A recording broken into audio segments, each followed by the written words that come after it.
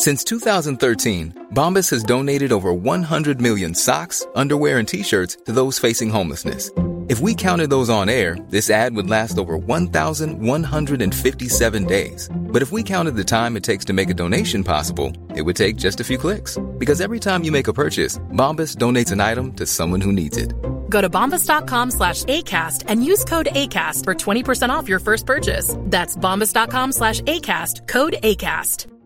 You should celebrate yourself every day, but some days you should celebrate with jewelry. Whether you want to commemorate an unforgettable moment or just bring some added sparkle to your collection, Blue Nile can offer you expert guidance and a wide assortment of jewelry of the highest quality at the best price. Go to BlueNile.com today and experience the ease and convenience of shopping Blue Nile, the original online jeweler since 1999. That's BlueNile.com. BlueNile.com.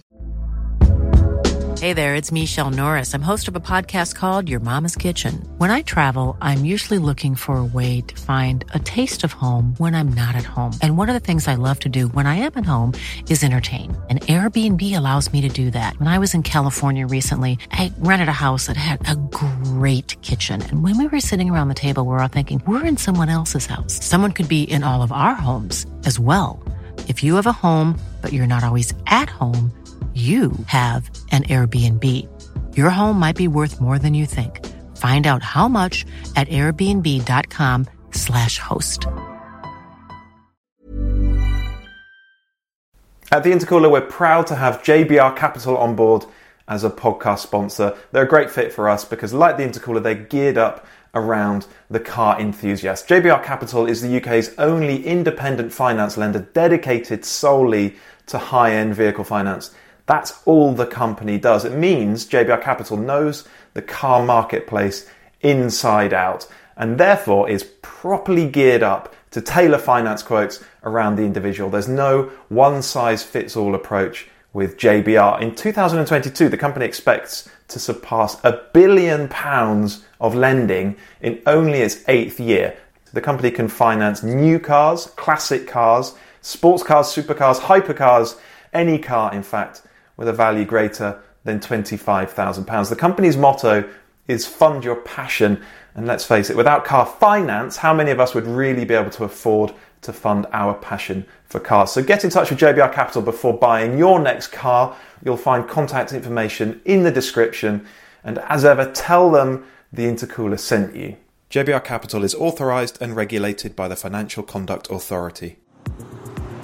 Welcome to the Intercooler podcast.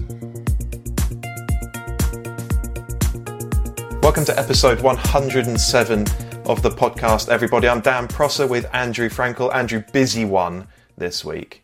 A very busy podcast. Yeah, lots going on. We've both had fun weekends, haven't we? So we're going to talk about that. We're going to talk about the art of oversteer. But before we get on to that, do you know what? The first thing I want to talk about this week is what I have in my hands here. This is actually quite important. So this is... I collected this yesterday. This is... And I've not seen it yet. You haven't seen this, have you? No, I'm opening it for the first time now. And I'm going to be very, very careful with it. I'm sorry if you're listening rather than watching this on YouTube, because this isn't going to make for the most riveting part of the podcast. It might be a slightly boring segment of the podcast if you're not watching. But it won't last long. We'll be quick. That is a very, very beautiful bit of work. Okay, if you're watching on YouTube... Or we'll put this on Instagram as well so people can see. Wow. That is a lovely... That is the original, and it's a beautiful piece of work. It's a drawing, a hand drawing, of an Alpine A110, a new one, in blue. And if you look at the number plate, you see there's a little TI logo there. And coming out of the wheel, I don't know if you can even see that where you are, Andrew, it's essentially an extract, some text from the review that you wrote about the A110 when it was new. What's the significance of this? Our friend, Adam Gompertz, Revs, they call him, he was a car designer, now a reverend, and he's a great guy, a friend of TI, and he's clearly an incredible artist. He really is. Yeah, his stuff is... beautiful, isn't it? Yeah, go and look him up on social media. He usually comes under Revs, doesn't he? Or what else does he call himself? But Adam Gompertz, you'll find him and just look at his drawings. I mean, he has such an amazing talent, but he has the sort of feel for his subject that you just wouldn't get unless you were truly passionate about cars as well. So he has the talent, but he also has the knowledge and he has the passion as well. And it's you'll see the results. It's magical stuff. Yeah, and one of the things he's doing nowadays is he has a new initiative called Auto Artists for Ukraine. So if you search social media, Auto Artists for Ukraine, you'll find it. Why are we talking about this now? We wanted to do something, didn't we, to support Ukrainian refugees. And teaming up with Adam Gompertz and Auto Artists for Ukraine is the way that we've decided to do that. Now, these guys, it was started by Adam, but there's now a whole bunch of brilliant car-themed artists contributing. And what they're doing is they're creating new artworks that are then auctioned off. They're sold to raise money for the Red Cross for Ukrainian refugees. And we wanted to get involved. And we spoke to Adam. Actually, he came to us. And we spoke to him. And he said, let's do something. I'll create a drawing for you. You talk about it, you write about it, you auction it off via your platform, and we'll raise some money for the Red Cross and for Ukrainian refugees. And I will point out, by the way, that it was Andrew's idea, not mine, to get Adam to draw an Alpine A110. The point being, though, you chose it, Andrew, because it still is the only car that we at the Intercooler have handed a 10 out of 10 rating to. Certainly the only new car. Yeah. And so it's a significant car for us, isn't it? It has meaning to us, that car. And so it was perhaps an easy choice for Adam to draw one of those. Can I also just jump in a little bit on the Red Cross, only because it's something I know a little bit about, because some of you may know, I ran the Brighton Marathon a couple of weeks ago. And I did it because I wanted to raise some money for Ukraine. And I just happened to do quite a lot of research because I wanted to make sure I was doing it for the right charity. And everyone I spoke to said, not just the British Red Cross, but the British Red Cross Ukraine appeal is absolutely the most effective way to get money where it's needed to the, sadly, now millions of refugees that are either camped on the border or come out of that country. And so, hopefully this is, the right sort of thing, and it's certainly for the right cause, and it's certainly for the right people who are addressing that cause. So, please support it if you possibly can. So the plan is to sell this drawing, and it's a hand drawing. It is the original. It's very beautiful. We'll post some pictures of it so people can see. And it was suggested by Adam that you and I sign it, but I don't want to devalue it. So instead, we're gonna get David Tuig to sign it. And he, remember, is the bloke who engineered the A110. And I think that's a cool thing now. But imagine in 20 or 30 years when you can point to this drawing on the wall and you say, "That's the original," and it was signed by the bloke who engineered the car. That's going to feel really significant and special. Also, in the highly unlikely event that whoever gets it does want us to sign it, we will of course sign it. Just let us know. We will do it. And so we're hoping that there'll be someone out there. Maybe you're an Alpine owner. Maybe you've been looking for a way to support Ukrainian refugees for a while. Come and make us a disgusting offer. We don't want to raise 20 or 30 quid, do we? We want to make a little bit of money for we want to make the Red Cross. Money, yeah. And we're going to do it by silent auction. We'll let it run for a week, let's say, and just message us any way you like. You can find our email on the website. You can DM us. You can tweet us. Whatever you want to do. Get your bid across, and whoever's prepared to pay the most amount of money for it will get it. We'll post it out to you. We'll make sure it arrives in immaculate condition. And please be generous. And do you know what? If an Alpine A110 drawing isn't for you, and it's totally understandable, do still check out Auto Artists for Ukraine. Between them, this whole group of really skilled, really talented artists are producing some beautiful work. So if you don't want a French sports car on your wall, perhaps there's something else that you'll like. And the important point is it's going to the best calls imaginable, isn't it? So, yeah, we'll put that on Instagram and on Twitter very shortly so people can see. But please do be generous. Please do get in touch with us and let us know what you'll be prepared to donate in return for a very beautiful piece of work. And to Adam, thank you so much for your time and for the idea. We really appreciate it.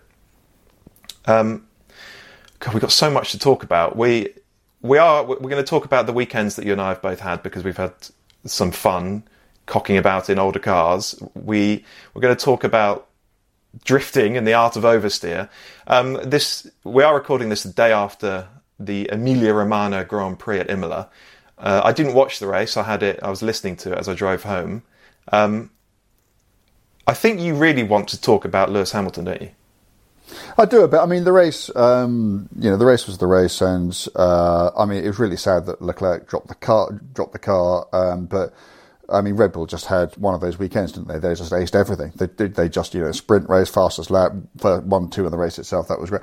Yeah, I mean, so I put out a tweet saying, I actually think I did this during the race, right at the end, but it doesn't really matter, because Lewis was in P14 and George Russell was P4, and I'm not even suggesting anything. I'm just wondering why that is, because actually through the course of the season now, I think George has largely had the better of Lewis.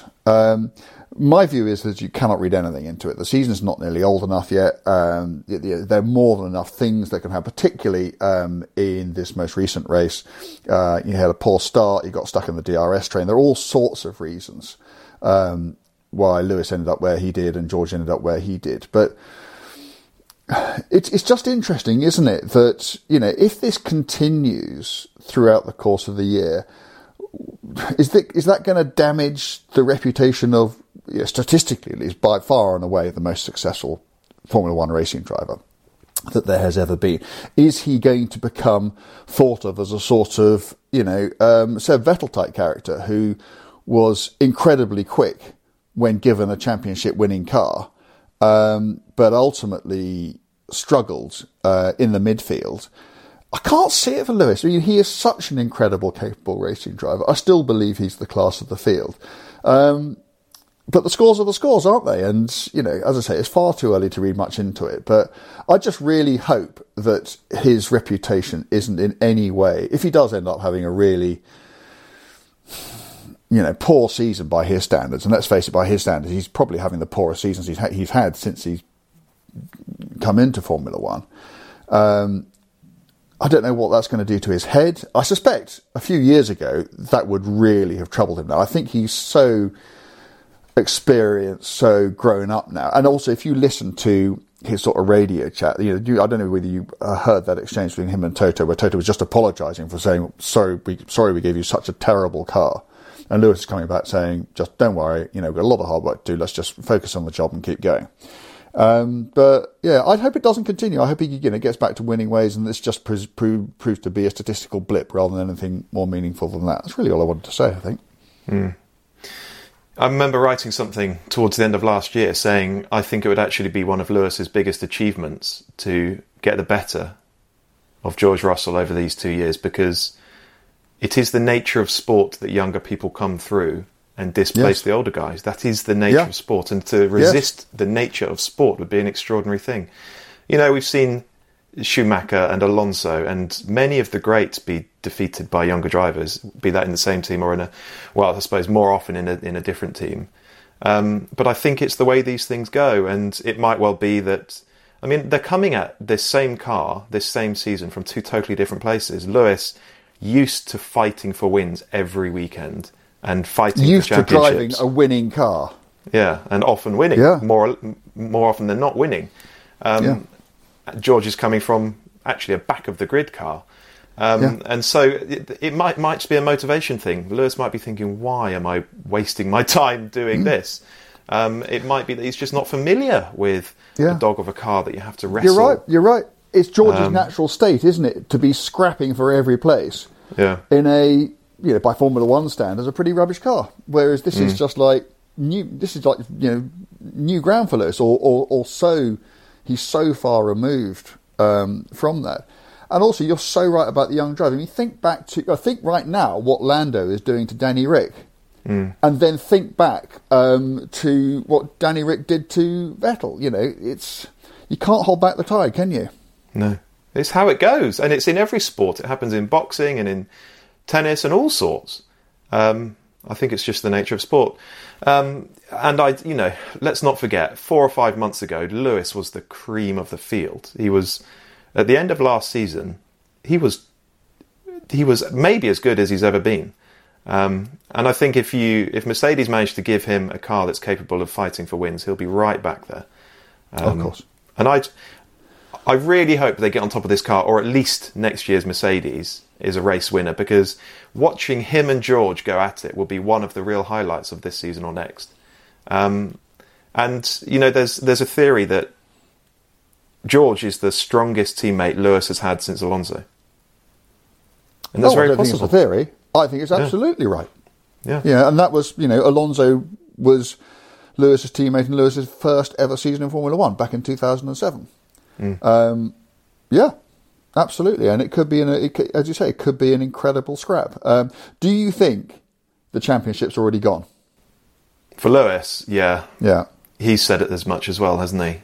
But it all depends on the Mercedes, doesn't it? And I'm beginning to think such a turnaround is going to be required, particularly because the other thing is that the Ferraris and the Red Bulls, they're going to be pushing each other, aren't they? Yeah. If you're way out in front and it doesn't really matter, you're not going to spend money making a quick car even quicker, or because you don't need to do that. But I mean, I think the Red Bull and Ferrari battle is going to really, really hot up.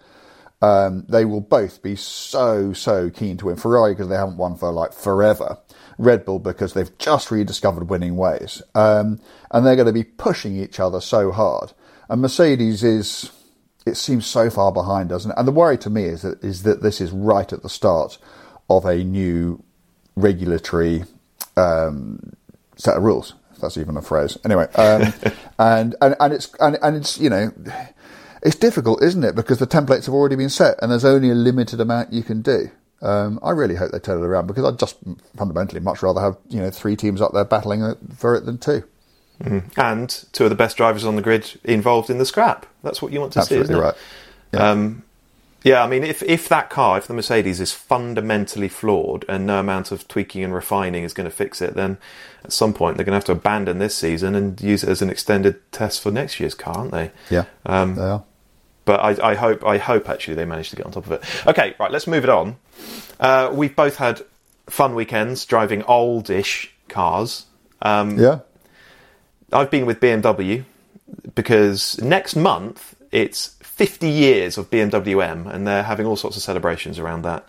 And this was part of it. We went to Bicester Heritage for the Sunday Scramble yesterday. And leading up to it, they sent me one car, and I swapped over the weekend. Now I'm in another car from the Heritage fleet. I'll talk about those in a moment. But let's hear your weekend. You've been cocking about in old cars with friends. Yeah, I mean, there's a bunch of mates who are all either current or former motoring journalists, and for a few years now, actually, we sort of rotate it around our houses, and one of us hosts one year, and then it sort of goes on to the next one. We just do what car enthusiasts do. We get together in our old cars and go for a bit of a drive. We'll meet in a pub for lunch on day one, so we spend the morning getting to wherever that is. We'll have a bite to eat, spend all afternoon driving, and then, funny enough, go to another pub in the evening, have a bite to eat, probably a bit to drink, and then the following morning, when everyone's feeling happy and well again, we'll go off and do a bit more driving, and then end up in a pub for. And it's so simple. And whoever's hosting sort of works out the routes, and because it's always local to where they are, they always know where the good roads are. And we're lucky that we all live in, quite nice parts of the world from the point of view of driving. And so I took my caterham down because I hadn't taken that to one of these things before, because I've only had it for a year. And we haven't done this for a couple of years because of lockdown, obviously.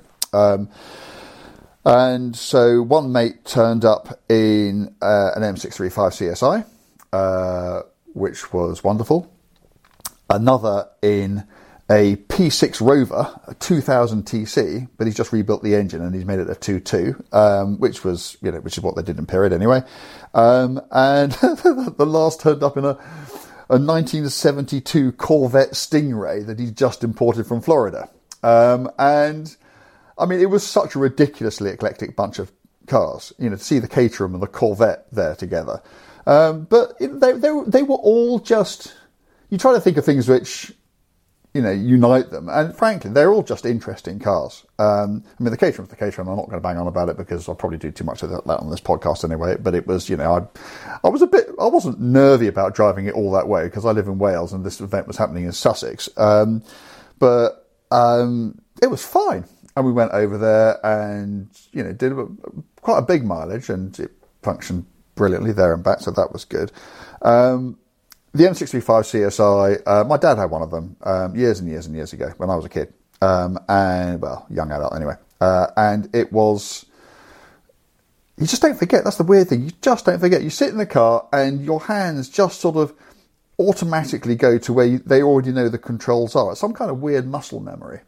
And that engine, that 286 horsepower, 3.5 litre motorsport twin cam straight six, to me, it's one of the classic powertrains. And it was just, and that interior and the look of the car, and to me, that's the kind of definitive sporting GT, that car. I mean, I can remember that, when my dad had his, he also had a Ferrari Mondial at the same time. Goodness knows why he had both. I don't know. But he never drove the Ferrari when that was around. It was just, the BMW was just a better car. So that was that.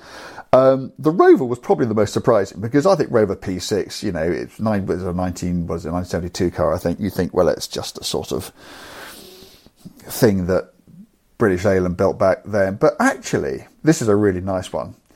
It felt almost like, and this will sound ridiculous to anybody who hasn't driven a really nice one, it felt like a sort of, almost like a junior Silver Shadow. It had that sort of innate sense of quality to it. And it didn't rattle and it didn't squeak and it didn't fall over. It felt completely together. It felt quicker than I thought it was going to be. And it just felt like, okay, it's not a car that, you're going to go and drive, like an A110 or a Caterham or anything else for the love of driving.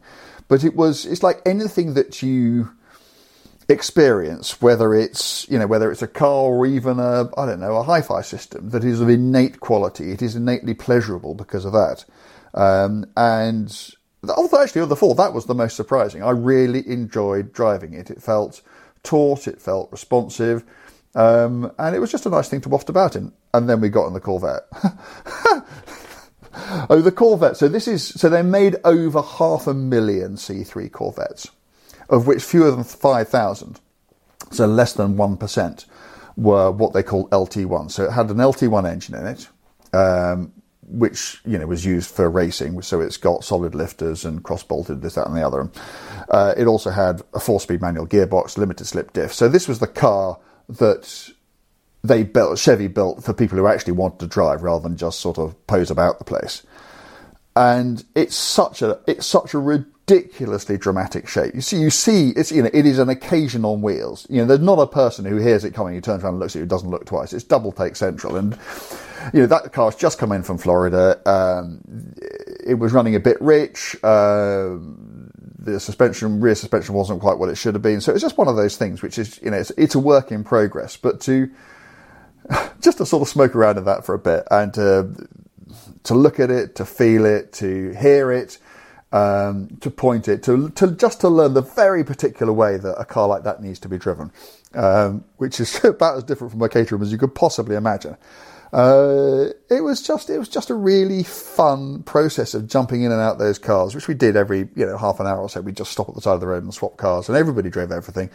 And it was just, we had wonderful roads. We had the weather was very kind to us, with old friends, a couple of whom I hadn't seen for a couple of years. And to me, it was just like the perfect motoring weekend. And every time I do it, I just think to myself, well, we do this once a year. We should do it 3 or 4 times a year because it was just great. Anyway, so that was me. And you've been spoken about in V8 BMWs. I have, yeah. So last week, BMW UK delivered the Heritage Fleet Z8 to me, not an M car, but it has an M engine, that wonderful 5-litre V8. And then we spent the evening together on Saturday evening, and we went to Bicester Heritage on Sunday, and I came back in another car, E39 M5, same V8. I hadn't driven either of those cars before, so a real privilege and a pleasure to get to try them both. And yeah, the Z8, I mean, I was so curious to drive it because I remember very clearly what a kicking it got from you guys in the press 20 odd years ago. So I was really curious to drive it because I always thought they look really beautiful with that strange interior, and I knew it had a great engine. So it turned up, and I really like the way it looks. I don't like some of the sort of very overt 50s Americana references as they are to me. The chrome and that odd the wired steering wheel, which looks a bit strange, and the centrally mounted dials that lean over to peer at you. It's quite charming, I suppose. The thing about this car is that it does.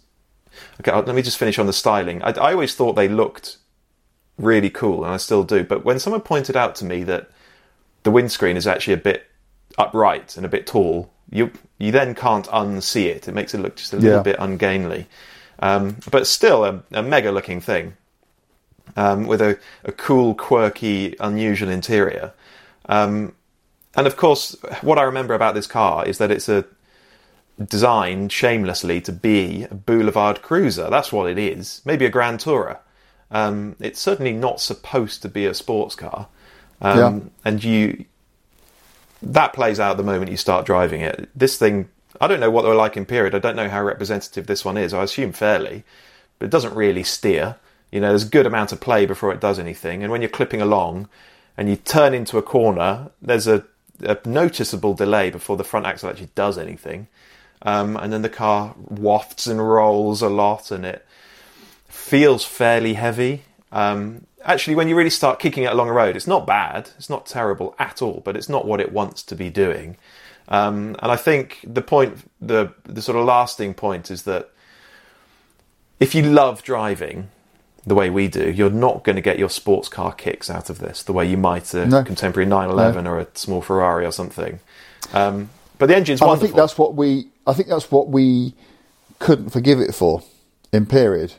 And I still don't know whether actually that said more about us than it did about the car. I think we fundamentally, and maybe BMW should have been better at explaining it, but I think we fundamentally misunderstood what this car was. And the lack of the M badge is a bit of a clue, isn't it?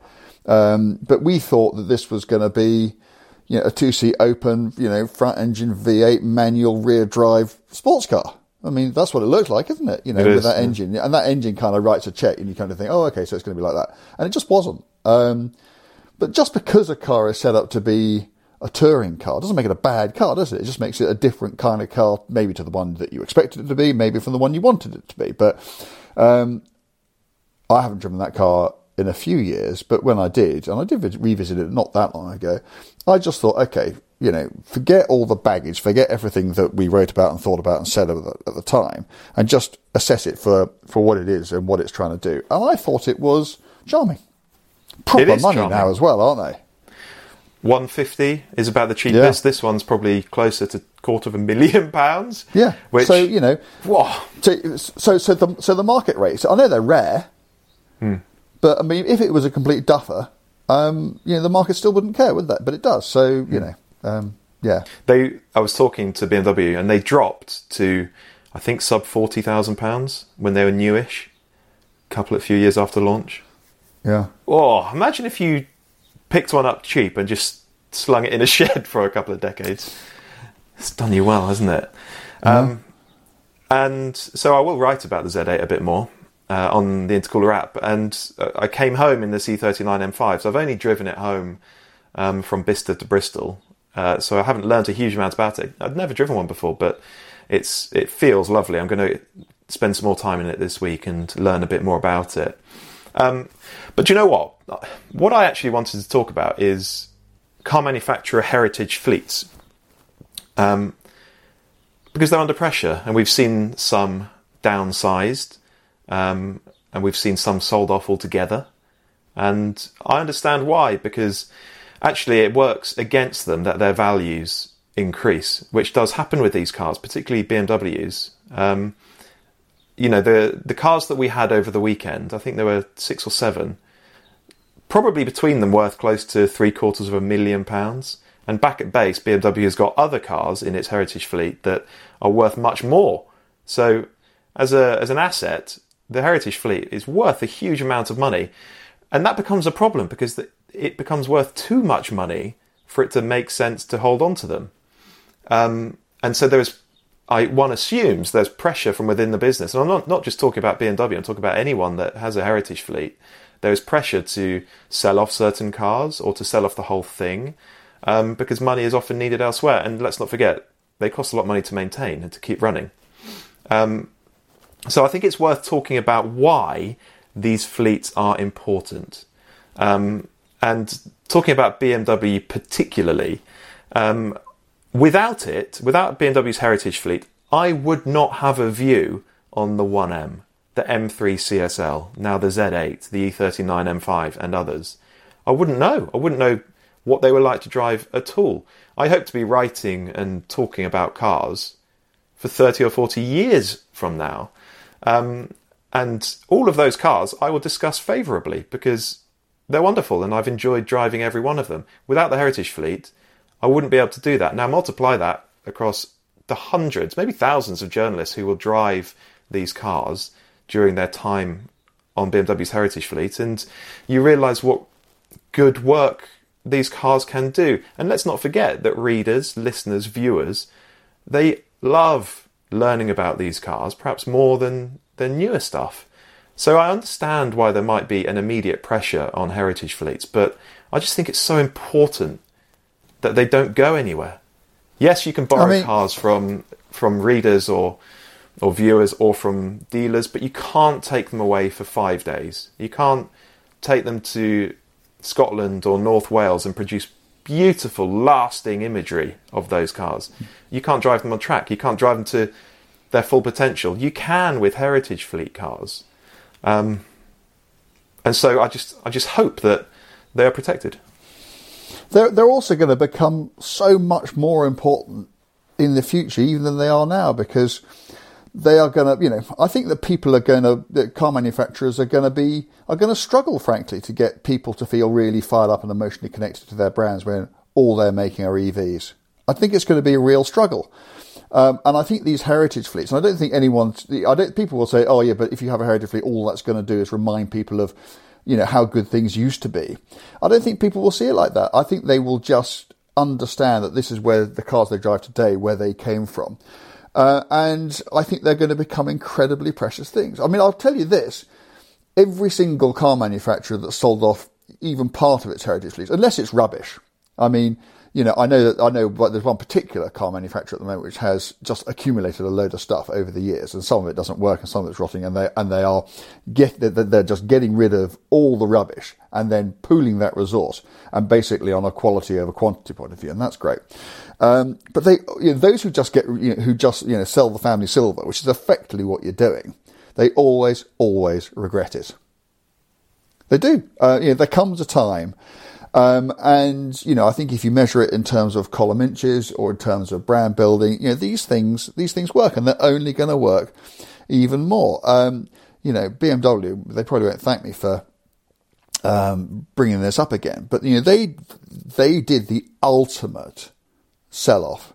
They had a FINA racing McLaren F1, and now, this was a long time ago, so no one who's there now had anything to do with this. I'd just like to make that clear.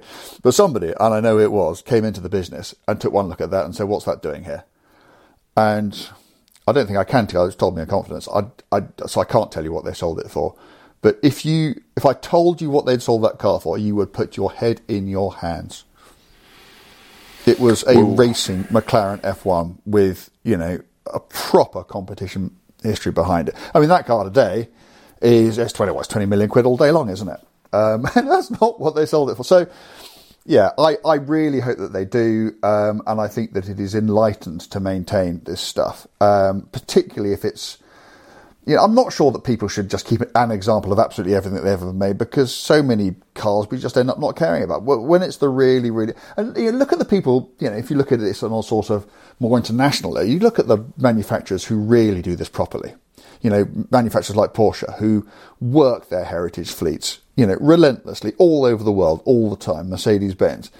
And then you look at a manufacturer which hasn't got one like Ferrari, which never kept anything.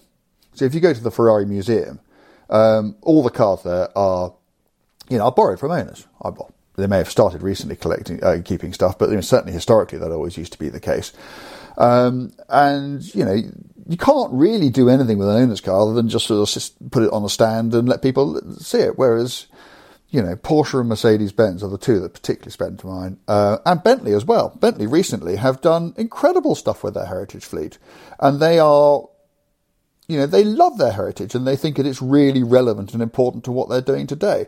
And, I've been lucky enough to drive, they have everything from cars from the 1920s to, the car that won Le Mans in 2003 and everything in between. And again, they really work that fleet. They're not idiots, not just doing it for the hell of it. They do it because they know that it works. So, yeah. Keep going. Yeah. Protect them, please. Yeah. Okay. I just have to ask you, I know you haven't had much time in the E39, but if you had to keep one of those, and you can't sell it, so forget money, M5 Z8. I think the M5 is just more me. Yeah, okay. I think I'd be happier using it every day as well. And I'd absolutely agree. Yeah. I think it feels wonderful. The first hour or so I've spent in it, a couple of hours. Very positive. I just can't wait to have a proper go. Okay, the last topic for this week, apart from the listener question, which we will do later on. David Tuig, and we've published it today, has written a really wonderful piece about while he was working for Nissan in Tokyo in 2004. He was invited to go and watch some actually illegal street drifting in the hills outside Tokyo, which is a huge part of Japanese car culture. And so to get to go and experience that firsthand, such a privilege, such a fortunate thing to be able to do, and particularly because I assume it doesn't happen now. It's become a sort of properly regulated sport on purpose-built facilities, isn't it? It's not what it was. It's not the underground thing that it once was. And underground illicit motorsport, it's such a big part of car culture. You think drag racing in the US, it's really the same thing. Anyway, he's written a wonderful piece, and it just demonstrates that the bloke isn't just a good technical writer with an excellent understanding of how a car works. He understands words as well. It's really frustrating. But I wanted to talk a bit about the art of oversteer. And of course, drifting has become a properly regulated sport now. And it's, you see the skill of the drivers. And it is a spectacle watching two or more of these cars within inches of one another, door handle to door handle, sliding through a series of bends. It's an amazing thing to see, but for me, making it a sport somehow feels a little bit contrived. The cars are built specifically to do it, with the camber, the amount of steering lock they have, the power they have, and so on. They're built specifically for it. And I think I've been wondering why that sits slightly unhappily with me. And I think it's because, to me, oversteer should almost be a consequence of a car being driven just a little bit harder than it ideally wants to go. So to do it intentionally feels a bit forced. Having said that, I'd love to have a go, and I think it does look amazing. The guys and girls who do it are clearly super skilled. So Andrew, when you hear the word drifting, in your mind's eye, are you seeing a Nissan 200SX in a garish colour scheme, or are you seeing Jim Clark cigar tube Grand Prix car 4-wheel drifting through a quick corner? You're nodding. The latter. I'm probably actually seeing, probably Jim Clark again, but in something like an Aston Martin DB4 GT Zagato or something like that. No, I'm thinking, because, and I'll tell you why, you're talking about cars that, modern cars that are designed to drift. So they've thought, okay, we want this car to drift, therefore we'll design the car this way. Back in the day, it was the other way around. Cars drifted, not because people were designing them to drift, but because the way the tyres worked, that was how you got them to go fast. They weren't drifting for the sake of drifting. They weren't going sideways because the drivers liked going sideways, although I'm sure they did. They were going sideways because their tyres would only function at a slip angle. And if, as I'm lucky enough to do, you do historic racing, you understand this. You know, you get on a set of skinny L-section Dunlops, and if you're not going sideways, you're driving the car the wrong way. It's as simple as that. It's all about, and we're not talking about, you know, extravagant 45-degree skids here. It's just, it is just maintaining the car in a condition that is perpetually slightly over the limit. It's remarkably easy to do in those old cars. They tend to be, you know, front engine, rear drive. Not all of them, but, you know, most of them are. The tyres have very little grip in the dry. In the wet, they're just comical. It's great fun because, well, going sideways is great fun, isn't it? But B, it's a surprisingly cerebral experience. If you're in a car, I mean, the sort of cars that I drive that do it best are old Alphas because they're so well balanced, and they just drift beautifully. And there's a sort of, you've got enough time to just kind of try to maintain it at the perfect angle where you're extracting the most out of the car without going so fast that you actually start losing time. And I love that component of it. What I don't love, and I'd be interested in your view of this, and I don't love it because I suspect, but by the standards of the people who are very good at it, I'm not, is drifting around in modern road cars. It is an absolute component of what you and I do for a living.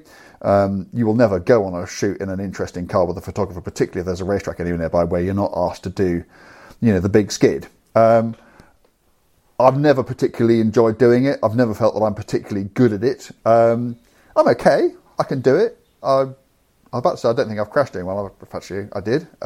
One a long time ago, GT2 RS, 2010. Talked about it on this podcast once. Don't intend to do that again. But no, generally speaking, you know, you and I do this sort of stuff, you know, very regularly. And I find it completely artificial. It's not like the old cars I drive where it's a natural state for them. You're doing something specifically because you know it will look good on a page or good on a video.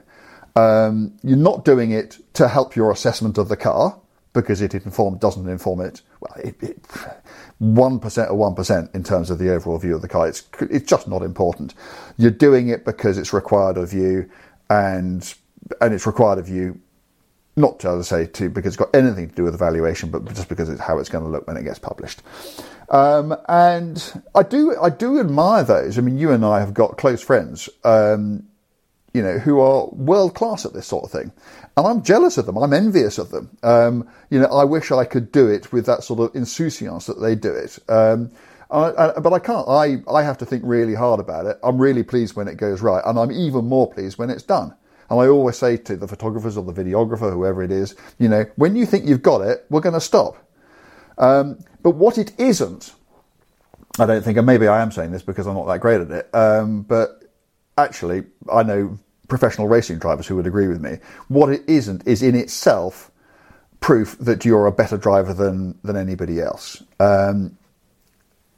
It is a form of driving, isn't it? There are certain people who excel in historic cars and can't get on with modern cars, and vice versa. There are drivers, you know, Nigel Mansell, you know, in his day, the best Formula One driver just about that there was. Stick him in a touring car, he really struggled. It's just a form of driving. The example that I always come back to is when Steve McQueen was making the Le Mans movie in 1970. They needed someone who could do skids, someone who could skid a Porsche 917, someone who could skid a Ferrari 512S for those amazing shots. And they had the finest drivers in the world there because they all stayed on after the proper Le Mans race. And none of them wanted to do it. And so they hired a bloke called Rob Slottermacher, who was, you know, he was a racing driver and he was moderately successful, but nothing, you know, hardly Joe Siffert. But he just happened to be able to skid cars like there was no tomorrow. And all those times you look at it and there's some 512S doing this big elegant skid in that film. It's always, the skid expert who's doing it. So it's an amazing skill, huge talent to do it. But if you can't, or you can, but you're just not that great at it, like me, it doesn't mean you're a bad driver or a lesser driver. It just means that of all those different components that make up driving, you're just, you're better at some and not so good at others, and that's just one of the ones that you're not so good at. So, all I'm saying to all people who have looked at people who've done drifting and thought, oh, I wish I could do that. Maybe I'm a bit of a rubbish driver because I don't think I even begin to how to understand. It's got nothing to do with it. You may or may not be a great drift driver. Don't think that you're a bad driver as a result if you're not. Well said. And of course, I do just want to acknowledge that there are lots of different types of drifting. I mean, there's the sport where it's intentionally provoked, perhaps with a clutch kick, perhaps with a hydraulic handbrake. The car is built for it, full throttle, full steering lock. That's a type of drifting. Another type is, as you've mentioned, in old racing cars on old tyres, where you're drifting as a consequence of balancing the car at speed on the edge, and there's far less corrective lock there. It's not provoked in the same way. And then all the magazine and car video stuff that you and I have done, I suppose that sits somewhere in the middle. And you're right. I mean, we do it and people like it because it makes for an exciting image. I don't think it particularly reveals a great deal. I mean, it might tell you how progressive a car is or how well balanced a car is, but it's not really that important because you can't do it. And if you try and do that on a track day, you get kicked off. If you do that on the road, you're just taking huge liberties and taking big chances. So when does the normal punter get to do that stuff? It's not relevant to anything. No, it really isn't. It's relevant to magazine editors. Yeah. But it's become blockbuster in car media. I mean, just pick up a car magazine today or watch a YouTube video or Top Gear or something. It's everywhere. And I get it. It's exciting. It looks dramatic. A big angle, loads of smoke. And credit to the guys who do it well. You're right. We know a load of them and they do it superbly well. I can't do it to that standard. I can do it, a sort of quickish second gear corner. I can make a car slide nicely, but I don't like doing the big yeehaw third, fourth gear stuff. Some of these guys will do it on the road. They might close a bit of road, have no margin for error, come through in third gear, fully crossed up. I don't know how they have the confidence to do that. I don't have that. So credit to them. However, has it got out of hand in car media? Okay, I remember working on a car magazine a few years ago and realising that in the magazine, in the magazine review of a very important new sports car, every single cornering shot was a skid, a drift. And I just thought, yeah. But the trouble is, you lose something because that really dramatic telling still or even a moving image of a car going through a corner on the limit, balanced, poised, on the limit of grip, not sliding, perhaps sliding ever so slightly, but it's not doing a big drift. But you see it compressed, you see how it rolls, you see how the tyres are gripping.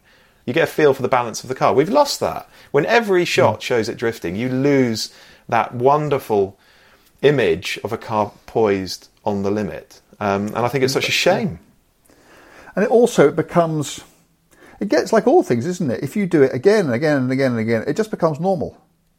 It just becomes... And the whole thing gets devalued and diluted to the point where... I know drivers, well, I think you and I count ourselves among them, and I know lots of others who do, drift shots, skid shots, whatever, who would go on those jobs in a much better frame of mind if they knew they didn't have to do it. Because at the back of your mind, there's always that chance. And it's not, I don't do it on the public road. Well, if I do it on a public road now, I'll do it ideally on a closed bit of road, or at the very least on a completely open bit of road with spotters at either end with radios. So there is no chance of anyone coming along, because it is simply, in my view, unacceptable to exit a corner sideways with someone who's completely unconnected to what you're doing coming towards you. It's just stupid. And you cannot put them in that position, and you cannot account for how they might react to seeing what they would regard as a car completely out of control coming towards them. But even if it's, in a quite a safe environment, you don't want to look like a twit. You don't want to be the bloke who throws it off. You don't want to be the bloke who just nerfs a corner against a barrier, and that's the end of the photo shoot or the test or whatever it is you're doing. And so people get stressy about it. And I don't think the guys who are really, really good at it. I mean, people who've got fantastic aptitudes and talents for this sort of thing. I think they really can just get in it and go and do it in much the same way you and I might drive a car to the shops. Well, no, maybe not quite like that, but it's not something that they fret about. I think the rest of us, which is most motoring journalists who have to do this stuff, do. And fine, if it was just like the most important shot, you're going to get something which no one else was going to see of that car in any other publication, and it really bloody mattered. Well, fair enough, because we all do stuff we wouldn't ideally do because it really bloody matters. But it doesn't anymore because, everybody else will have the big skid shot. Actually, what you get now is you get pre-skidded cars, don't you? You get manufacturers who go off and they take all their archive images and their library images and they get their B-roll and that sort of thing, and they'll have some hand, a chassis engineer or someone in one particular manufacturer's case, somebody in the press office who's really, really good at doing this sort of thing, and they will just provide you with skid shots. You won't have to do it. You just get a load of press shots with cars going sideways in them, and it's become that familiar, that common that I just wonder why we take those risks and stress ourselves to that extent to produce something which is not special anymore. And maybe some people will think that it is. Yeah. There are risks involved. I've watched several very skilled drivers spin cars on the road doing it. Several. Yeah, I've watched it happen. And in one case, the car got damaged. And yeah, it's particularly tricky nowadays. You never know who's got a dash cam pointing at you. Roads are busier. I don't know. I think I increasingly feel like that stuff needs to be kept to a circuit or a private facility. What I will say is that, and it's so dependent on the car. I was up at Anglesey. When was it? Last September? Yeah, doing the Autocar best handling thing, and we had an Aston Martin Vantage F1 edition up there. So pretty much perfect for that sort of thing. You think about the components, front engine, rear drive, very torquey engine, just on standard P0, so not super sticky tyres that need to be really wrenched out of place. And sometimes if you're lucky enough to be in that kind of car on a track, Anglesey is quite a safe circuit for that sort of thing, and you suddenly feel completely at home in it. I mean, maybe you do one skid and it's easier than you thought it was going to be. And you suddenly get the confidence then, and it's quite rare if if all those stars align, then it can be fantastic fun because it does appeal to my inner child to come out of, that kind of that third gear right where you come out of it at Anglesey and then you go over the brow and you've got the sea in front of you and it's down, and to come out of that, fully lit, looking in the mirror and seeing all the smoke. It's funny. It does amuse me. So on those occasions when that happens, then love it. Great. Absolutely. I'll do as much of it as you like. Doesn't bother me in the least, but it's rare. It's rare. Even with something like, so I was doing some of this. Most recently was with the Cayman GT4 RS. Now, sticky tyres, Cup 2s, mid-engine car, quite a tight mechanical diff on it. And the great thing about diffs is once you're skidding, they're great. But if you've got quite a tight mechanical diff on the car, they actually make the car want to understeer on entry. And so you do have to provoke it. It's not a natural, however many sideways shots you've seen of a GT4 RS, and I've probably been in a few of them, it's not actually the natural state for the car. Unlike that E39 M5 we were talking about earlier, which is just loves going sideways, and I hope somehow you get the opportunity to do something with it. For a GT4 RS, it's actually not what the car wants to do, and so you go off and you do it, and it was actually fine because once it is skidding, it's perfectly well behaved and everything else. But it's not what the car inherently wants to do. Whereas something like that Aston Vantage, it was great. So I guess it's just horses for courses. When you've got the right equipment for the job and you find yourself in the right environment, in the right mode, fine. Otherwise, frankly, I'd rather not do it. Sorry if that's really disappointing. No, I think you're right. And I think in terms of the images that we produce doing what we do, I think it's a shame if we kill ourselves into thinking that's the most important thing or the only thing that matters. I just don't think it is. It so isn't. Okay. All right. Well, let's leave it there. I mean, we'll do the listener question in a moment. First of all, thank you to JBR Capital for sponsoring the podcast. All their contact details are in the description. So if you're looking to buy a car, any sports car, classic car, hypercar, supercar, any luxury car, whatever, it's worth just seeing what JBR Capital can do for you on the finance side. Please also rate and review the podcast and subscribe wherever you listen to your podcast or watch. That really helps. So the listener question is from Rich, and his handle is this the longest name? So hello, Rich. And he wants to know, and I don't think I've prepared you for this, but you'll know off the top of your head. You never do. You never ever do. And genuinely, anybody listening to this, I have no idea what words are about to come out of Dan's mouth. It's funnier that way. It's more amusing for everyone, especially me. Well, no, for everyone apart from me, but go on. So, what second-hand Ferrari would you buy for the price of a Porsche Boxster? Now, I'm assuming that's a Boxster S, which I checked earlier is now £58,000. And I'm looking at the classifieds here. So I've got every Ferrari on one classified site up to £60,000, and there are 41 of them. Wow. And let me just scroll to the bottom. The cheapest of them. Do you remember when you could buy a sort of 12, 13 grand Ferrari? I can remember when you could buy a V12 Ferrari for £10,000. Okay, it would be an automatic 400i. It would need a bazillion spending on it. But yeah, I do. Yeah, I mean, those days are long gone. So... okay, so first of all, what sort of cars are we talking about? Are there, presumably there are Mondials on there? Yeah, so the cheapest one I'm seeing at the moment is £44,000, and it's a 456 auto. Yeah. Brave. Yes. But there are also Mondials. There's a 400i. There's a 208. A 208, okay, a 208 is an Italian tax brake special. They tax cars with more than 2 litres. So Ferrari, when they're making the 308 for Italy, they made a 208, which couldn't get out of its own weight, but they also made a 208 turbo. I've not driven one, but I quite like to. So, yeah, and that was the smallest, may still be actually, smallest V8 ever to go into production in a standard That's really cool, car. Isn't it? There you go. We've got a 308 GT4, a 348, a few 348s, inevitably. Yeah. There's another 208. Okay, and we've got a few 360s. I'm seeing a manual 360. What? What's happening? They're mostly autos. Oh, I'm seeing 2 manual 3.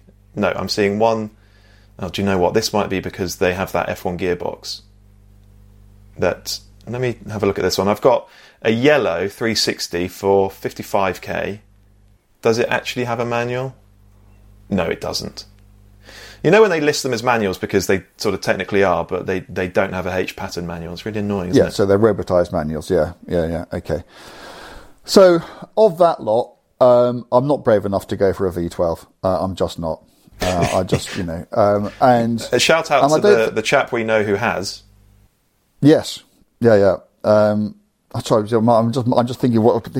I mean, the one I'm instinctively drawn towards is the 308 GT4, the Bertoni body 2+2 barely car from the mid to late 1970s. Only because I drove one not that long ago, and it was so much better than I thought it was going to be. I really, really love that. I'm surprised that you can get 360s for that kind of money. I wouldn't have a 348 for any amount of money, to be honest. And a Mondial is a Mondial convertible. I can see for the same reason that I can see an R107 Mercedes or Z8 BMW. It's a wafter, and that's kind of. But I don't think you'll get a convertible Mondial for that sort of money. So,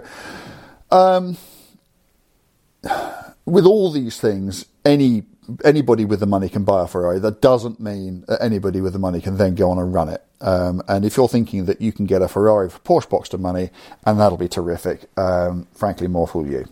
So anybody who's seriously thinking about doing anything like this, just buy carefully. So, particularly with cars like old Ferraris, actually the most expensive ones end up being the cheapest.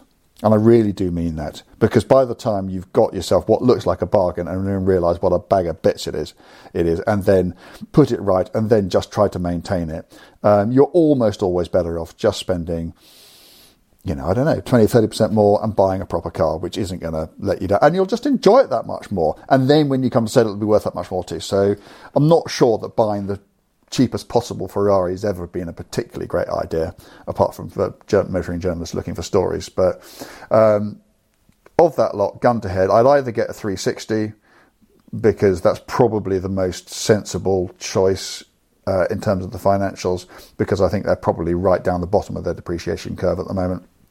So that's the kind of head answer, but the heart answer is a 308 GT4. Yeah, fantastic. There you go. I'd with any of these cars, I'd just have the big bill fear. I'd have that anxiety all the time. So would I. Because and it to spoil happens. your enjoyment of the car, every time you start it up, every time you went anywhere, you'd just be thinking, please, please, please, please, please, just don't go wrong. So there you go. Great question, Rich. Thank you. Get your questions in, and we'll answer them. Thank you all for watching or listening, and we'll be back next week. Look forward to it. Thanks all.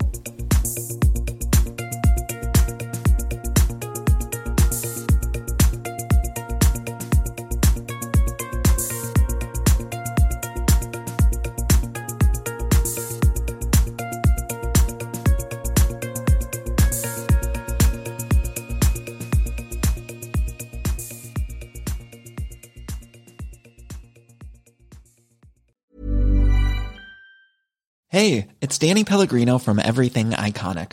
Ready to upgrade your style game without blowing your budget? Check out Quince. They've got all the good stuff, shirts and polos, activewear, and fine leather goods, all at 50 to 80% less than other high-end brands. And the best part? They're all about safe, ethical, and responsible manufacturing. Get that luxury vibe without the luxury price tag. Hit up quince.com/upgrade for free shipping and 365-day returns on your next order. That's quince.com/upgrade.